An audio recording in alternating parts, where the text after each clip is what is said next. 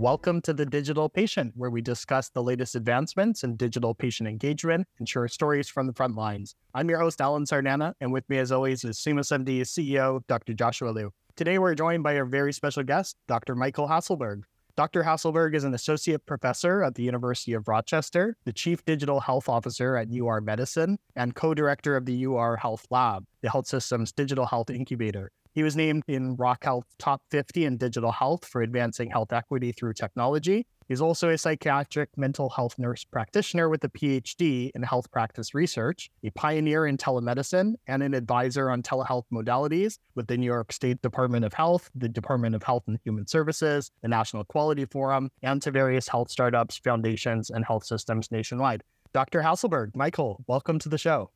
Gentlemen, I'm thrilled to be here. Absolutely. Well, you've had just the most thrilling career, really at the forefront of digital innovation in healthcare. You were a pioneer, like I said in the bio, in telemedicine before it was cool and widely used. I know you also ventured into the world of ML and AI years before the current LLMs existed. And I believe you came from a family with a really strong engineering background, which might explain some of your passion for innovation and tech. But I'm curious to understand what inspired you to pursue your career in healthcare and particularly nursing and psychiatry. I've always loved to be able to help people. So, that's always been my why and driver. As you said, I come from a family of engineers. My father was on the innovation team at Eastman Kodak during the whole digitalization move. My brother went to kind of follow in his footsteps and become an aerospace engineer. And I really knew I really wanted to go in and have more with humans and people. And, nursing just seemed to be a really good fit. Yeah, and kind of throughout my early career as a nurse and then going on to become an advanced practice nurse, I really became interested in health equity issues and how can we get healthcare out to people that didn't have access. And that's kind of where I had this full circle and ended up back into the world of technology and really back to kind of my family roots of that engineering mindset. Oh, that's awesome. And I know you've been at the University of Rochester since your early college days and actually before in Rochester community. What's kept you in healthcare and UR?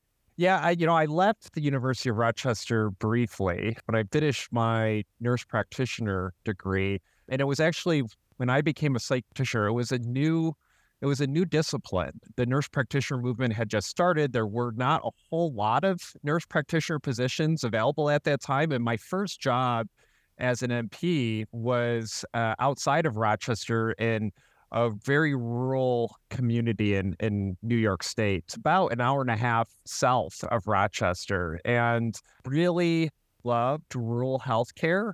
I was the only psychiatry prescriber for really like 6 counties. So, I did the outpatient medication clinic, I did the jails, I did the nursing homes. Like I was it. But I've always been a really inquisitive person. I always, like to continue learning. And that's what really brought me back to the U of R to finish my doctorate degree. And then when I finished my doctorate degree, I knew I wanted to do academic medicine. I wanted to continue to build on the science. And really the only place to do that was the University of Rochester, which was in a lot of ways a coming home for me. As you said, I did my master's degree at the U of R, then my doctorate after that. So it was really that passion for wanting to get back into the academic side that brought me back up. So Michael, you've been a trailblazer in telepsychiatry in particular, and I'm curious for folks who are familiar with telehealth and telemedicine, but maybe not from the telepsychiatry lens, what would you say is unique about that sort of practice that would happen in telepsychiatry, but may not happen in other areas of telehealth?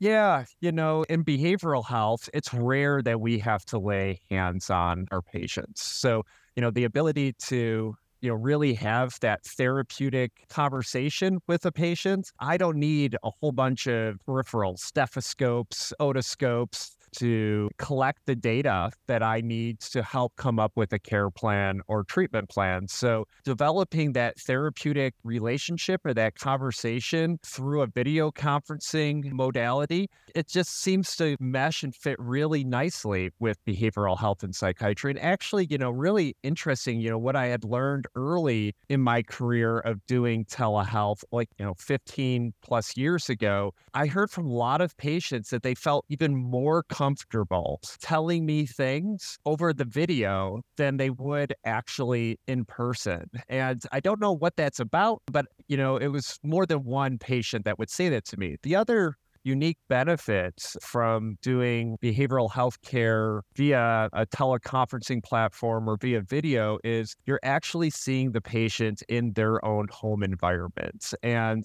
you actually are able to collect even more data on, some of the things that it may be contributing to the patient's presentation. And I used to love it when my patients would, take their tablet or their phone and they would show me their home, show me pictures hanging up on the wall of their family and loved ones. And it was kind of takes you to a different level in that therapeutic relationship. So I think, that's why telemedicine, in general, it's really, really taken off in behavioral health and is likely never to go away now that the cat's out of the bag, that, this is great way of delivering psychiatric care.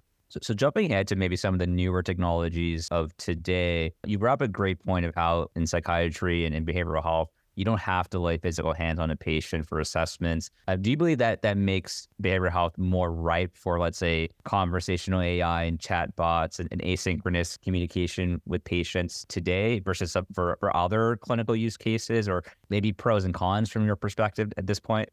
That's a really tough question. I think the jury's still out on that. Theoretically, yes. I think having a chat interface and let alone that be AI driven can create a connection. You can still create a social connection with that type of interface. But I still think that there is a human component that is still required in delivering health or delivering care, and that just using technology alone may get you up to a point. But for most patients, I do think you will need to transition back to that human to human interface. And so, I do think at a level, AI and chat technologies will be very beneficial to a lot of patients, but there will still continue to be patients that will either need that human to human touch or some that right off the bat won't do well with just a chat technology.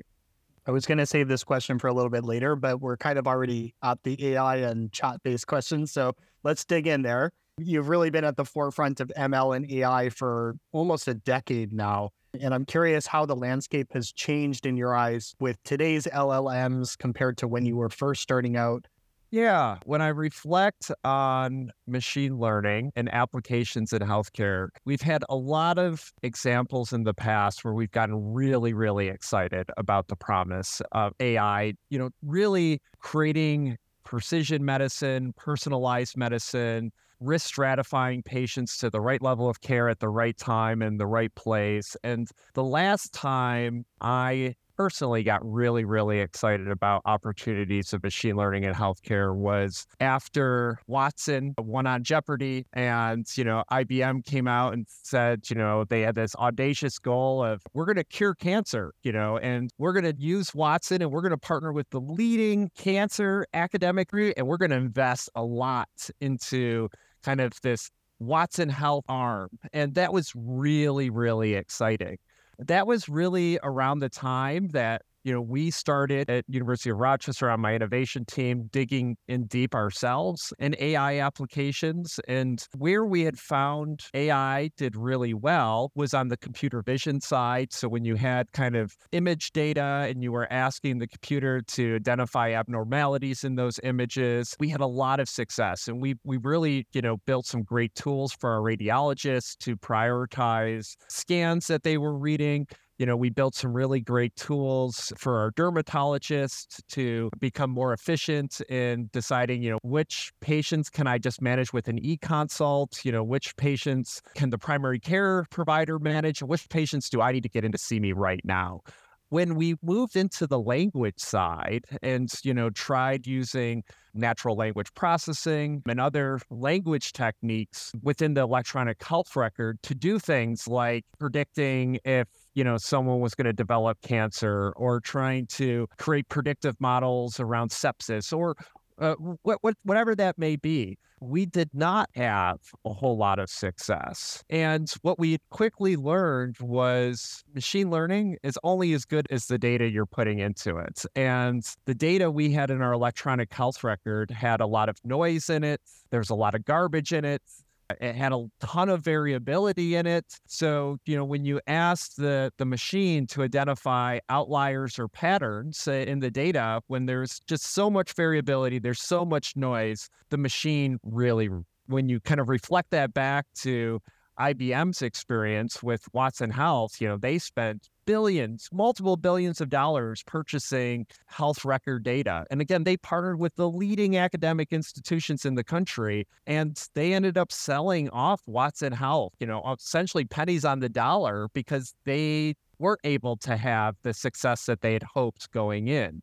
Fast forward now to, over the last year, and, we now have these massive large language models that come to us pre-trained on, 1 trillion plus parameters, essentially the entire internet. We've really started to kind of see this tipping point now. The foundation models are so good at understanding general data that when applied to our really kind of noisy EHR data, these big foundation models are able to make some sense out of that data, and it's really, really impressive. The other thing that's super exciting, again, reflecting 5 years ago, even 2 years ago, as an academic health system, our development time to develop a natural language processing model, it took a long time. We're talking about 6 months to a year to train it, to validate the data, and again, to get to a result that was less than optimal. Now these models come pre-trained to us, and we just need to tune them, and using, prompt engineering, help keep the model focused in the right direction. Our dev time to create tools has dropped down to days to weeks. And so it's a real game changer. And I'm really, really excited that we may be to a point where we wanted to be years ago when we watched Watson Health on Jeopardy, and we had all that hope with Watson Health. We may actually get there. Michael, I wanted to ask you, how much of the current excitement and level of acceptance of AI in healthcare today do you think has been, positively influenced by ChatGPT being very much accessible to the consumer? Because I got to imagine, 8 years ago when you started doing work in AI and ML, probably a lot of health system leaders were unsure. It seems like the sci-fi thing that Mike was talking about, what does that even mean, AI and ML? And when ChatGPT came out, an individual consumer could actually interact with AI in a very, daily useful way. And I wonder if all of a sudden, health system board members and executives are saying, hey, Michael, this AI thing is pretty cool. Are we doing anything there? And you're yeah, I've been talking about this for 8 years, but hey, if you want to do more of it, I'm down. Is that what's happened in the healthcare world in the last year, thanks to ChatGPT? Yeah, I think, again, that chat interface is so easy to use. And, you don't even have to know how to write a line of code. And you're now able to interact with an AI agent to assist you with something. So 100%, I think that has helped folks really start to understand what is artificial intelligence, what is machine learning. And just as a consumer, just in my personal life, I use ChatGPT every single day for lots of different things, and it's really made my life more efficient. And, I think a lot of folks are seeing that.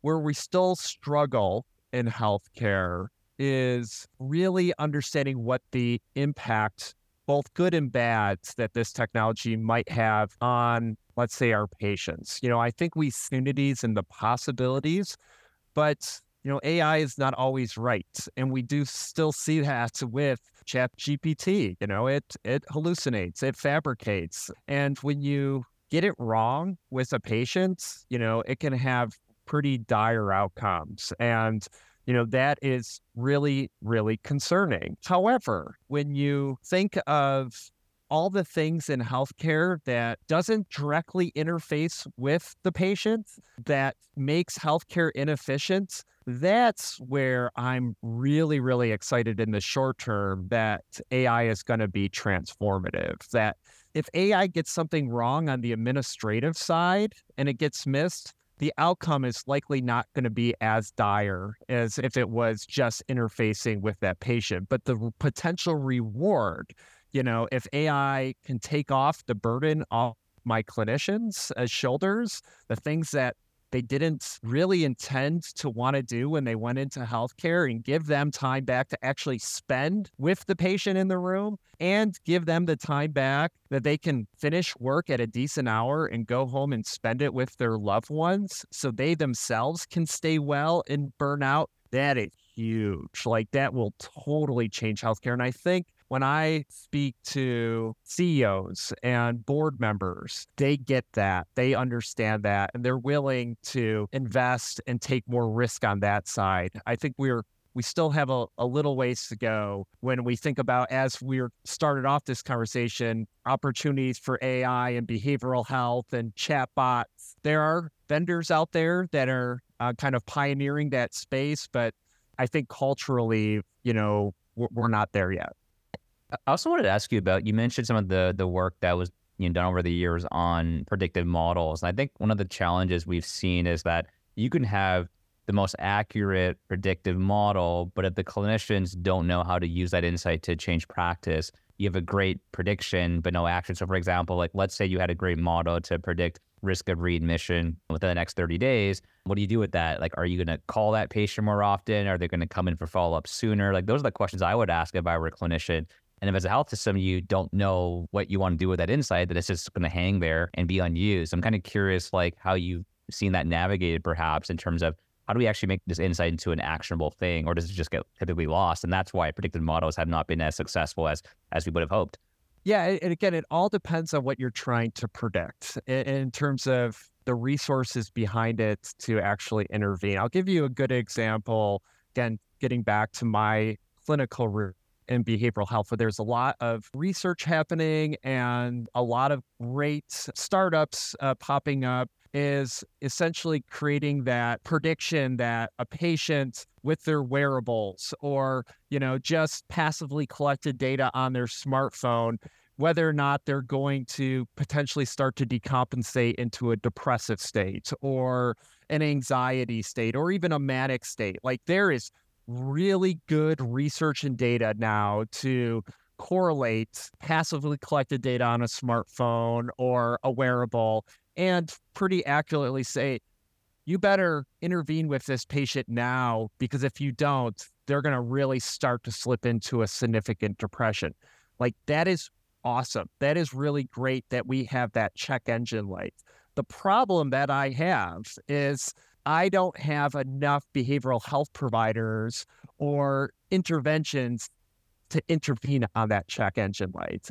And so the sad thing is, in healthcare, for a lot of folks, because we have got so much going on, we're spread so thin, like, we don't want to know about the check engine lights. Like, I don't want the check engine light to go off. If I don't see the check engine lights, I don't hear the check engine lights, I don't know about it, it's not a problem. That's where I think these predictive analytics, like you said, are, struggle to get implemented because of we don't have the supply, we don't have the resources to actually intervene. And that's, again, where it gets me back to generative AI, and where I'm most excited, it's not on the patient-facing side. Like, if I can fix my clinician wellness problem and burnout problem, and I can make their lives easier, then those predictive analytics and all the stuff we want to do on the patient-facing side is actually feasible to do, because I will have the workforce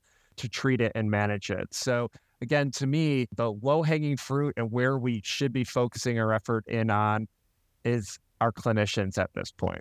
It makes so much sense. It's one of those things where like it's great if you have that check engine like that insight, but if you don't have the supply of resources to do something with it, then it's just an insight. I guess that's probably why a lot of these prediction models have been implemented more successfully when it's an inpatient prediction. Because you're obviously you're overworked already inpatient, but at least people are there. The patient is there. You don't have to go look for them and find a way to help. That makes a ton of sense. Yeah. So I was curious, Michael, how do you determine what problems to tackle first on the clinician side? Like, are you looking for groups of, teams with their hands up saying, here's a problem that I'm facing and you go and solve that? Or how are you establishing the priority of use cases? Well, our innovation team is really unique. I have a team where I have faculty from my STEM schools, so, engineering and data science and computer science, even my humanities, music, education, under the same physical roof as clinicians and faculty from my medical school, dental school, and nursing school. And it is really, truly clinician driven. So, those clinicians bring their problems that they're struggling with out in practice to this kind of diverse group of technology thought leaders and builders. And we'd really try to get minimal viable products out onto the floors, out into the service lines of our clinicians. And we see what works and what doesn't work with having that clinical champion. So it is truly driven for the most part by giving us feedback of what they're struggling with. The other thing that drives where we prioritize our resources is through kind of our leadership at the health system, that really understands the larger long game and the strategic priorities of our health system and university. And they provide insights down to the innovation team of like, here are some of maybe the broader problems that we're trying to solve and fix. And then we can ideate with our frontline clinicians, with those STEM and humanities colleagues to really kind of come up with outside the box solutions to solve those problems. So it's twofold, comes up through the actual workforce, and then it comes down through the executive leadership team. I think what you've shared in the past, that University of Rochester has a unique approach to healthcare innovation. So I think, some other innovation labs maybe focus on KPIs like how many startups did we spin out, or how much research did we publish from these innovations. But it seems like you believe focusing on those KPIs matters less, and there may be other success criteria you tend to focus on more. How do you think about success when it comes to the innovation lab? Yeah, so our biggest KPI is faculty retention and recruitment. Like, that is the number one priority for us. And it's actually a really cool KPI, and it differentiates us. So I'll give you an example. We have some really brilliant physicians and clinicians who are at very, very high demand. Some of our super subspecialists and could go work at any health system in the country. Some of these individuals in a prior life or in undergrad were engineering majors or a computer scientist, and on to then become a physician. And they want to be able to use that part of their brain, that, engineering side, to solve problems in their clinical practice. As we are recruiting new faculty, we can say to faculty, like, we want you to use that computer science, that engineering side of your brain. And this is what we're going to do. We want you to do your clinical work 3 days a week, and 2 days a week, we're going to protect your time so you can be a part of this innovation team. And that is huge. And that allows us to really recruit some top-notch faculty members that wouldn't have otherwise come to us. On the flip side, a lot of the faculty within our health system, especially on the clinical side, they come find us, and they just want to be a part of this team that, again, kind of thinks outside of the box, is focused on the bigger picture of fixing healthcare. And they just kind of show up. They just come to our meetings. They just become part of the group with or without having protected time to do that. And they say that's their respite. Like, it allows them to be creative. They feel like they're part of a bigger mission and vision, and it helps them on their wellness as they're doing their clinical side of things. So to us, like that is our biggest KPI that we bring back to our institution. Outside of that, we are very focused on our community. And by extension, there are a lot of communities that look like Rochester, so we can impact lots of communities across the country. But our priority is to have an impact on our community and our health system. And that's really why the university invests in us having an innovation shop. So, we can fill those gaps to improve our patients' lives and our clinicians' lives. It isn't, like you said, other innovation shops. I am not at all interested in us building the next brilliant technology, spitting out a startup and trying to generate revenue in some new license deal.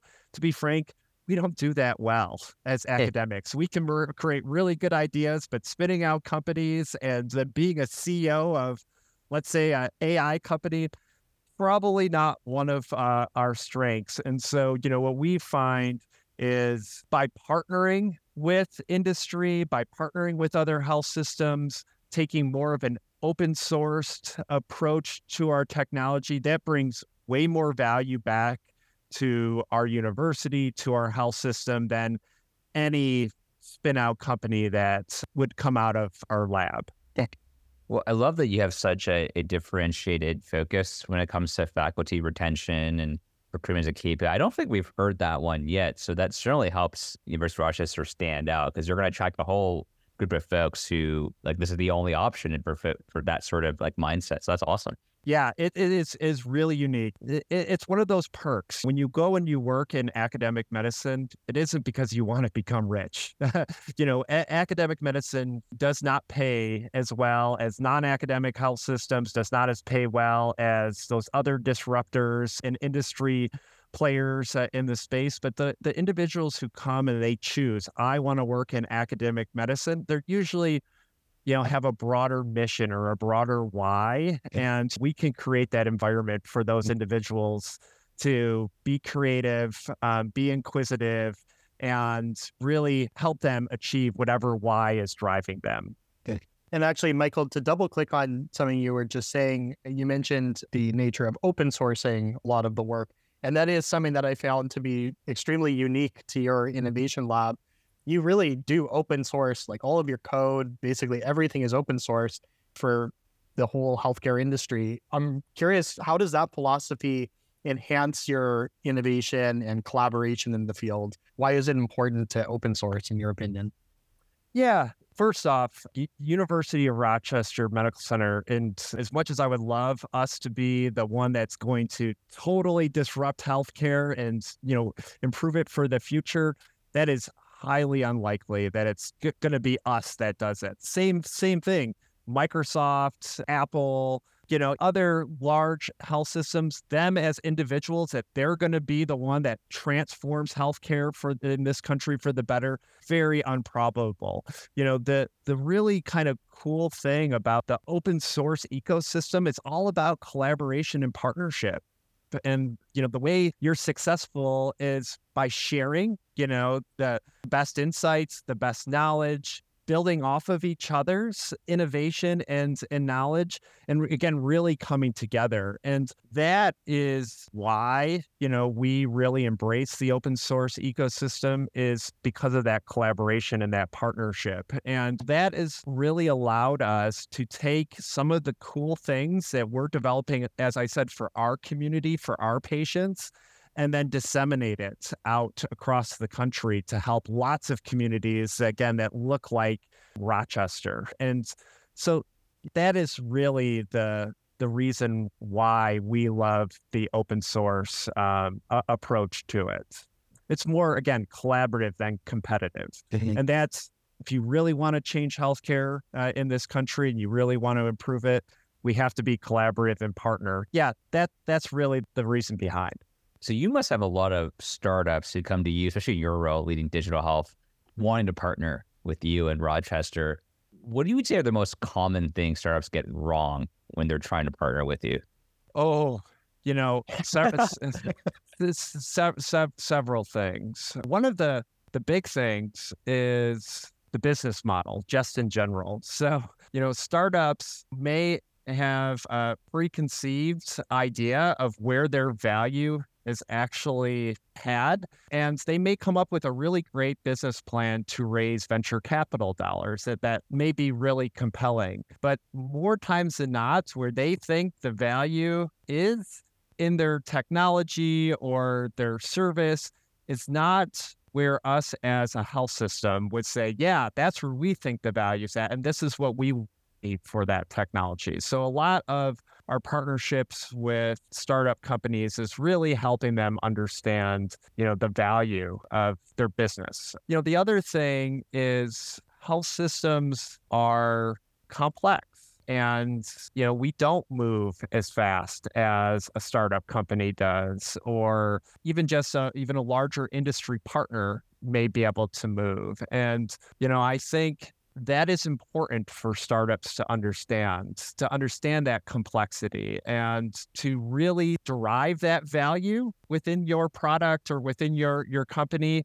You really need to understand, like, how do I not only integrate my technology into the health system's technology stack, but how do I really integrate it into the operational work of a health system? How do I integrate it into the clinical workflows of a health system? And how do I manage just change management in general? Change is very scary for most people, and even more so in healthcare, where a lot of things we've just done it that way for forever. And that's the way we approach things, good or bad. And so, really understanding how do you work with a health system to do that change management, I think that is something startups don't really understand fully before they approach to work with us.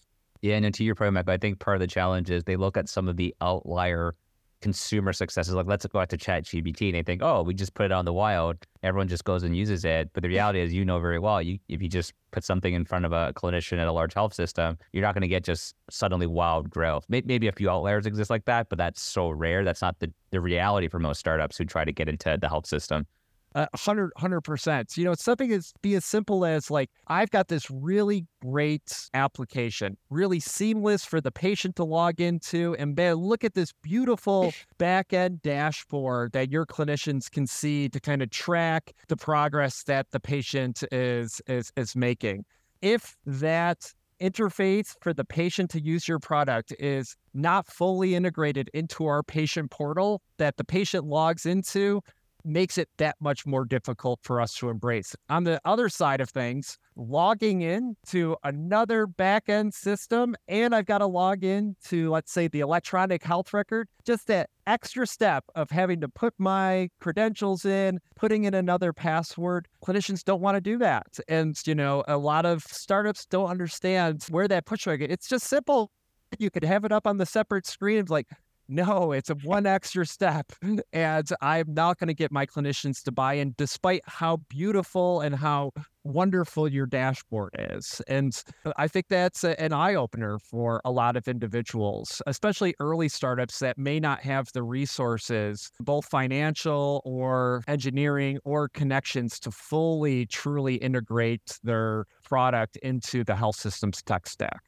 And I think, to your point, like, to get that empathy for why what sounds such like a simple barrier is actually such a huge barrier, is unless you've actually shadowed or lived being in the clinical environment and seeing clinicians like run around all day in this complicated web of healthcare delivery, you can't really appreciate how there's almost like no time to click into another like login and no another password. Like, there's just no time for that. There's no space for that. But if you're like a tiny startup working in an office setting where it's not as chaotic as a hospital setting, you don't know why it's not really that simple. You have to actually, I think, live it and immerse yourself in the clinical environment to truly empathize with the clinical folks. Exactly. And, the root of all innovation, I hate folks that just innovate to innovate, or because, oh my God, we've got ChatGPT. Look at all the great things I can do with it. I can build this really, really great widget. you have to understand the problem you're trying to solve. It really drives me nuts when I get startups who come to me to try to tell me what my problem is and say, I've got this really awesome technology. You have this problem and this will solve it. Then I really do enjoy when the startup tells me what my problems are and why I should be thinking about it and addressing it. So that there is, for a lot of startups, that disconnect because, they're brilliant technologists and, they're well-funded and they leverage these, let's say, ChatGPT and these foundational models to create something really, really great and really cool. But if they don't really understand what are the core problems that my clinicians or patients are having within the health system, like, good luck trying to get us to embrace that. Yeah, I think what I've come to realize is a lot of vitamins that startups are building, but you need painkillers. That's just the reality of it. Yeah. The other funny thing, that I've been talking about recently is I want startups to be working on higher level problems. I do not want to see any more ambient documentation solutions, prior authorization solutions, rev cycle solutions. There's so many folks moving into that space. That's table stakes. Like, as a health system, that core technology to build those solutions ourselves, it's that easy to use. As we were talking about that chat interface, I don't need to have a whole engineering team that knows how to write Python codes or R to do that anymore. Like, I can build my own tools to solve those types of problems. I want you working on something that I don't have the resources to do, something more complex. And I don't know what that, right off the top of my mind, like what that is, but we have a lot of folks that are quickly trying to spin out companies in these areas that, hey, that same foundational model that you used to build that, I have access to that. And it's, pretty easy for me now to build something. And I've got the data. So, like, it's even probably easier for me to build a solution because I have all the data that, you don't have. Right. It seems hard to believe that like another startup could provide a model that is so superior to what you can get access to already with the kind of the incumbent players. And you're right, you have the data too. So they can't offer you the data. Their model is probably going to be not really that different than what you can get through Microsoft, or the other one. So, like, what's the point of rebuilding the same wheel basically with something like ambient, to your point? I mean, folks are going to do it though. I don't think folks are going to stop doing it. No. and here's the great thing. Folks like me that's doing it, I'm going to open source my code. Like, I'm just going to give it away. So, like, you're going to build something, great. I'm going to build the exact same thing because that's my problem. And I'm going to give it away to health systems around the country to pull down. I see that as really exciting. And that's the future. And a lot of this should be open source. If we really want to drive down costs, we should give it away and we should all just kind of build off of it with each other. And I guess, Michael, to your point, like, your message is, hey, you know what? It's not that we don't want startups to exist. It's that, can you please solve the higher level problems that we can't solve ourselves today? Exactly. That you've got the venture money that, in health systems, our margins are getting tighter and tighter and tighter. So, like, we can't raise the money to build certain solutions. I don't have we have great engineers for sure at the University of Rochester, but I don't have the sampling pool of engineers from across the country to tap into to build things. So, those are the things that I want my startup partners to really be focusing in on, not the stuff that now I can do myself. Well, hopefully, Michael, after this episode airs, you'll get 90% fewer inbound emails about the next ambient company. Yeah, we'll see about that. I feel like, Which go up instead. yeah, I'm getting, I get the emails, I get LinkedIn, I get, people that got my personal cell phone somehow, and it's like, it's the digital world we live in. It's nonstop of folks that have solutions for me, which, again, not a bad thing. I'm glad that there are folks that are passionate about, building stuff to fix healthcare, because we all know it's really broken. And the more people we have working on it, the better off that will be. Just for my own personal wellness, it would be great to have a respite and go a day or even more than a day where I'm not getting pinged by a vendor who has the next greatest solution for me. So maybe we won't kill the passion, but we may just redirect the focus. There you go. Yeah. Love it. So, Michael, I wanted to kind of get your remarks on this. You once said that Rochester was Silicon Valley before there was Silicon Valley. What did you mean by that? And why do you recommend Rochester for healthcare innovators out there? Yeah. So I was born and raised in Rochester, and I this community. Some of the most transformative companies, were in Rochester that totally transformed this world. When I think about social media and I think about Meta and I think about MySpace before that, and I think about YouTube and Instagram, we would not have social media if it wasn't for the Eastman Kodak Company. People don't recognize that. People don't realize that. Eastman Kodak Company created the whole process of digitalization. It was more than just the digital camera, the ability to store images up on a computer, share images, print images off. That was Rochester. And people think that, Rochester had this innovator's dilemma and they pushed the digital camera under the rug, a film community. That actually is not the case. Kodak continued to invest in digitalization into that process. What Kodak, in my opinion, didn't realize that people didn't need to have that physical photograph to essentially create a Kodak moment or share memories. Like they missed that piece. They were a consumable kind of company. But that core of sharing images and sharing videos to each other over the ether, that was Kodak.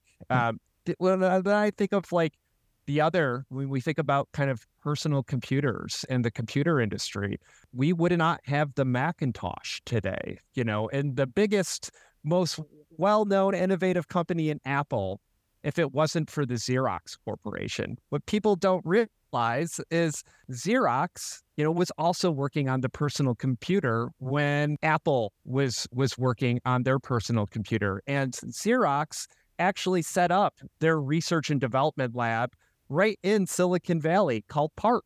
And Xerox had some investment in Apple. And the story goes that Steve Jobs, after the partnership with Xerox, wanted to go and see what was happening at Park and had actually saw the Alto computer, had saw the mouse. What Xerox had was the graphical interface where you could actually kind of move icons around. And at the time, Apple was working on the Lisa computer, which was not as successful. And when Steve Jobs saw it said, that's the future of personal computing. And essentially went back, and when you look at the Macintosh computer next to the Alto computer, they look identical. And so that's the early influence of the innovative thought process that came out of Rochester, New York, that essentially changed the world, in my opinion. So we have always been an entrepreneurial, innovative community, and that ethos is sticks with us. You fast forward now 30 years, the biggest company in Rochester is no longer a tech company in Kodak or Xerox. It's the University of Rochester. We're the biggest company now. And, we continue with that same proud history of innovation. And that's kind of, I think, part of why we do what we do and how we do it, which is very different, in my opinion, than the other innovation shops and the other universities in the country. It really comes back to the roots of our community. I love it. It's great to tie that thread together with the community again. Michael, just being mindful of your time, we're going to flip over to the Fast 5 lightning round. So this is just 5 rapid fire questions for you to get to know you better. The first question we have is, what is your favorite book or book you've gifted the most? Ooh, I could tell a book that was recently gifted to me from an innovation colleague at another academic health system out in the Midwest was The Infinite Game. And I really enjoyed this book because some of my struggles as a growing leader myself is, we live in a world with mostly finite thinkers and folks that play finite games where there's rules, you're trying to kind of win the game. And I've always been more on that kind of infinite side of the thought process. I'm always focused on the long game. I'm very mission and kind of vision driven. And that book really helped me understand the kind of thought processes between finite infinite leaders, and we need both to be successful. So, I really appreciated my colleagues sending me that book, and it's really helped me give a different perspective as I try to innovate within my health system. Love it. Question 2, who is a person either dead or alive you'd love to meet? Oh, so this will go back to my nursing roots. I would love to meet Florence Nightingale. When I think about innovators and pioneers, Florence Nightingale was an innovator and a pioneer. And, we wouldn't have preventative medicine if it wasn't for Florence Nightingale. So, I would love to have the opportunity to have picked her brain and to see her courage to do what she did, when she did it at that time of the country, and then what a lasting long-term impact that she was able to make on the world. Man, that would be pretty awesome to talk with Florence Nightingale. Yeah, love it. Question 3, would you rather have super strength, super speed, or the ability to read people's minds? Ooh, super speed. I'm a tall and lanky guy, so I actually don't move that fast, but my brain moves, I think, really, really fast. I have like a flight of ideas. If I could get the rest of my body to keep up with my brain, man, I would be a heck of a lot more efficient with my time and actually maybe, be able to get things done so I could have a better work-life balance and spend more time with my family. So definitely would love to speed up my body to be compatible with my mind. Love it. Question 4, what is something in healthcare you believe that others might find insane? I was, and I've talked about this on other podcasts, I was really, really excited and still am. I still think there's potential. I think it was July of 2021 when Dollar General announced that they had hired a chief medical officer and they were getting into the healthcare space. Now, I think, a lot of people would be actually really surprised to know that Dollar General is in healthcare. But, I think the opportunity to be had with delivering care in rural communities through a retail partner like a Dollar General could really, really be transformative. Like we know at the U of R, and I've met Dr. Albert Wu, the chief medical officer at Dollar General, and I've shown him our data. We know at University of Rochester, 85% of our patients, and we've geocoded all of our patients in our market, we've geocoded all the Dollar Generals, 85% live within 2 miles of a Dollar General. So you think about new access points to healthcare, man, what a great opportunity to reach underserved patients. And I'm really excited to watch what Dollar General does in the healthcare space going forward. Yeah, love it. We could have a whole other podcast episode on your thoughts in that space and rural healthcare and telemedicine access. So we'll have to have you on at another point in time. But last question that we have, Michael, if you could travel back in time to any event or moment, what would it be and why? March 2020, when COVID started in our community is where I would go back. And mostly because I would like to have had some time to actually take a step back, be a fly on the wall, and kind of reflect on what happened, especially over that first 3 months to 6 months. And, from a positive lens, that was the first time in my career that silos were broken down. We moved really, really fast in healthcare. We transformed and changed in a week. And in a lot of ways, we were really, really successful in that transformation, and I'm thinking back to, all of the work I did years prior to COVID in telehealth and the obstacles and the barriers that I had to deploy a telehealth model. I mean, March 2020, when COVID hit my community, we flipped the switch and we had telehealth turned on our entire health system in like a week. And every health system in the country did that. having the opportunity to actually step back and just observe on how we were successful so quickly and how can we learn from those lessons to continue that going forward, I think would be really powerful. Because in a lot of ways, I think now as COVID has started to kind of die down, we've gone back to a lot of our pre-COVID ways of thinking around transformation. And that's kind of, to me, disappointing because so much good actually happened, especially early on in the pandemic. Yeah. Well, Michael, thank you so much for sharing some time with us today and sharing your wisdom with us. That is a wrap for this episode of The Digital Patient hosted by SeamlessMD. You can follow us on Twitter at SeamlessMD. And if you like the podcast, you want to learn more, visit www.seamless.md. Michael, Dr. Hasselberg, again, thank you so much for spending some time with us today. Thank you both for having me. This was so much fun.